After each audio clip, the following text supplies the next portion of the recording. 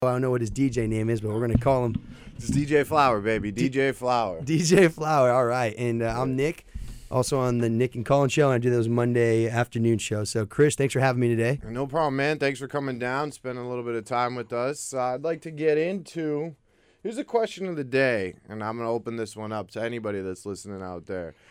So, say the Patriots dynasty falls off. You know, we've been saying this for years, but say it falls off. Who do you think the next NFL franchise that could, potentially have a run like the Patriots have had? Who do you think that franchise will be? So, next dynasty is what you're asking, basically. Mm-hmm. You know what? That's a tough one because I would have said Pittsburgh, right? But you look at these trade. This has been an insane offseason. Antonio Brown's gone, Le'Veon Bell's gone, so you got to cross them right off the list. Done. Now, call me crazy, all right, Chris? But the Browns potentially could have something in the works, all right? Okay. They have a dream team now in OBJ. I mean, they got Kareem Hunt, We don't know what his suspension is going to be, Right, but he'll right. be there long term. No, he will be, most yeah. likely. And then Jarvis Landry, and you got to think of the chemistry that OBJ and Jarvis Landry have. Baker Mayfield's only in his sophomore season. You got Nick Chubb, David Njoku, so their offense is loaded. Now, defensively, they just got rid of Jabril Peppers, we saw with that trade to New York, and they also got the first and third round pick from the Browns. But maybe in 5 to 10 years, I could see the Browns doing something similar. But dynasty-wise, I mean, Green Bay's always got to be in the conversation. Mike McCarthy did just get fired, though, so... Right. See, that's why you got to realize the Patriots have it from, granted, Robert Kraft did just get into a little bit of trouble, but yeah. they have it from the top down. They have a good owner that's willing to do what, they don't spend a lot of money, but they have a head coach that can make up for it by finding the right players. Now, that's my concern with Cleveland is their coach, Freddie Kitchens, I don't even know what his last name is. Kitchens. Yeah. We'll call him the Kitten going forward because he went from the running backs coach to interim offensive coordinator to now the head coach. And this is the guy. We're talking about Odell Beckham Jr. and Baker Mayfield. Now, that just seems like a recipe for disaster with both of those personalities in the locker room. You think so? Is that coach going to be able to handle it, Right. His new coach, it's pretty questionable. So, Okay. So, other than that, I'm looking at, I would say the Chiefs, but Andy Reid's game management. Right. Since 2000, when was it the Eagles went back to back to back? 05. Oh, when they lost to the Patriots? Well, they lost to the Patriots in, it was 04. 04, yeah, with Ronnie Harrison. But, the Eagles had continually gone to the NFC Championship and blown it 3 years in a row with Donovan McNabb. Right. Mostly due to Andy Reid's horrific game plan. At the end, he forgets he has timeouts, or he doesn't use his timeouts, or he uses them at stupid times. He doesn't know how to control the clock. So that's why I feel like Chiefs got a lot of good pieces. They did just lose 2 members of their defense because they're not going to be able to pay everybody, but Chiefs are my pick probably to be in the position next. But right now we're talking about 3 AFC teams with the Patriots, the Browns, and the Chiefs. No one, I've been listening to a little bit of sports today. No one has said the Rams. No one. Well, you got the Rams. Yeah, you got to think about too with the Rams. They're already starting to fall off a little bit. They just lost Zach Taylor, who's now the head coach for the Bengals. So that was their quarterback coach. A large part of Jared Goff's success comes from Coach Taylor, and just the way that they choke in the big games. That was I know they were the new kids on the block in the Super Bowl. Of course, the Patriots were the veterans. The Patriots had the upper hand in almost every single aspect in that Super Bowl except for age. They had the experience and the coaching. It was the oldest coach in the league versus the youngest coach in the league. Well, but think about it too. Think about their quarterback position. Tom Brady versus Jared Goff. Yeah, I don't have any faith in Jared Goff at all. Right. Going forward, he got totally outclassed by a zone defense. Yep. A zone defense.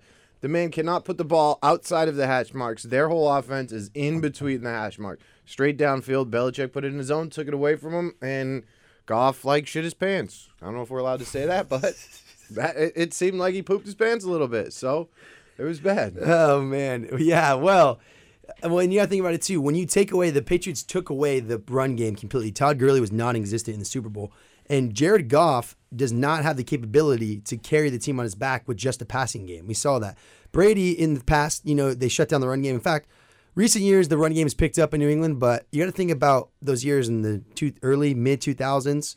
There wasn't really a run game. You had I guess Jarvis Green Ellis and a couple of these The other law Shane firm Vereen. and Jarvis Green Yeah, Ellis. you know what I mean? And so he hasn't really had a great run game, and he's able to carry his team in the pass game. And Jared Goff is not able to take that. If you take away Todd Gurley, Jared Goff becomes non-existent because all the pressure's on him.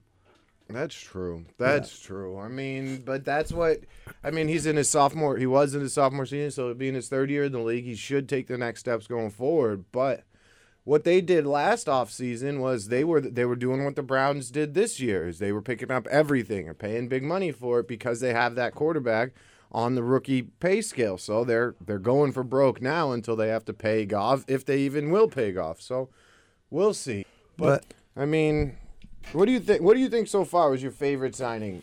From the day, I think that. How about this? Because I'm a Patriots fan. It's okay to be biased on the show. We'll admit you are too. That's why we're buddies here. That's right. But maybe not my favorite, but what makes the most sense? What's the greatest pickup? I think the best signing so far, arguably, I really like Tyrann Mathieu to the Chiefs. That was a nice pickup because the Tyrann Mathieu signed to the Chiefs just 2 days ago, $42 million, 3 years, which was a great pickup. Now, it does make sense that because they picked up Tyrann Mathieu, they didn't have cap space for both Tyrann Mathieu and Eric Berry, even though that would have been an incredible secondary. So Eric Berry was released about 2 hours ago today. He'll be picked up by the end of today, I guarantee. Well, he is coming back off an injury, so Right. and he's getting up there in age, but I think he might still have a little bit left in his tank. Definitely. And you know who else I really like, which is probably one of the most slept on, is Trey Flowers to the Lions. Now, let me tell you why. Matt Patricia was the defensive coordinator for the New England Patriots up until last year when he got his first head coaching job in his career. Now, he coached Trey Flowers for the first 3 years, and in fact, they've won Super Bowls together. So there's a lot of chemistry there. And coming into this free agency, Trey Flowers is actually listed as the #1 free agent, which I thought was very surprising coming into this offseason. So I think it was a great pickup. I don't have the numbers here. I can get it for you right now in this amount that he signed him for, but I do know that Trey Flowers had 7.5 sacks last year. He was the most dominant pass rusher for the New England Patriots. He was. And I got it right here. So the Detroit Lions have agreed to a 5-year deal that's averaging between $16 or $17 million per year. Wow. So he's basically getting, I mean, do the quick math there, over $70 million in the next 5 years. And I wonder what's guaranteed and what isn't too. That's a heck of a contract for a guy that, he wasn't drafted very high. He worked hard. 4th-round pick. That's right. He worked hard and worked his way up. So I'm happy. I mean, it stinks the Patriots are going to be losing him, but it is what it is. Another big signing I think that's not getting much is because he's coming off an injury is Earl Thomas headed over to Baltimore. Right. 4 years, $55 million with $32 million fully guaranteed. ESPN's giving him a grade of a B here. I mean, guy's getting up there in age as well. He once part of the Legion of Boom from a few Super Bowls back. That's right. But, his influence has waned because of his injuries, but it's not like the Seahawks got any better without him on the field. You know what I mean? Like, Right. when he wasn't playing, you could tell the man's a missile out there, and he hits, He's a hard. general. He's a general. He is. Good point. That's a good word for it. Good word But for it. that's a good point. You brought up the Seattle Seahawks and Legion of Boom. They showed the statistics starting last year. I think it was like opening day when the Seattle Seahawks were playing. I forgot who it was. But they showed about since the 2014 Super Bowl when Pete Carroll made the most ridiculous decision to not give Marshawn Lynch the ball and gave us the Super Bowl. Thank you very much for that. The entire Legion of Boom has disappeared, minus Earl Thomas. Now he's the last of them to go. And in fact, from that starting unit on the Super Bowl Sunday in 2015, 2016, Super Bowl 49, I believe it was. Yep. Anyway, the entire Seahawks defense has disappeared minus 1 or 2 players. Now, after Earl Thomas, I think the entire defense from just 4 years ago has gone. But I do also want to talk about, we're talking about, I guess, under the radar pickups, which is what kind of the trend for this segment. Yep. I want to talk about Nick Foles, who is making some big bucks. Wow. The loyalty, I love to see when players take pay cuts. Destin Pedroia has done that time and time again for the Boston Red Sox. And I really like to see when players do that because it shows that they're not all about the money. Because the money will come and go, but the legacy you leave and the impact you have on your team and organization is something that I think stays forever. That is extremely well said. Thank you, sir. Extremely well said. You know what? On that note, I'm going to take a quick break here, and we'll come back with the final segment in give us 2 minutes. This is Colin and Anthony. Up until they buckle up. Learn more at safercar.gov/kidsbuckleup. A message from the National Highway Traffic Safety Administration and the Ad Council. Because football season about to take a lull, so we got to get ready for March Madness, and That's all I got. Yeah, and I think that this went really smooth between us, Chris. I think we have some good chemistry, and I'm looking forward to working with you for the rest of the year. So if you guys like what you heard today, go ahead. Remember to tune in every day from 4 to 5 on Wednesdays for the DJ Flower.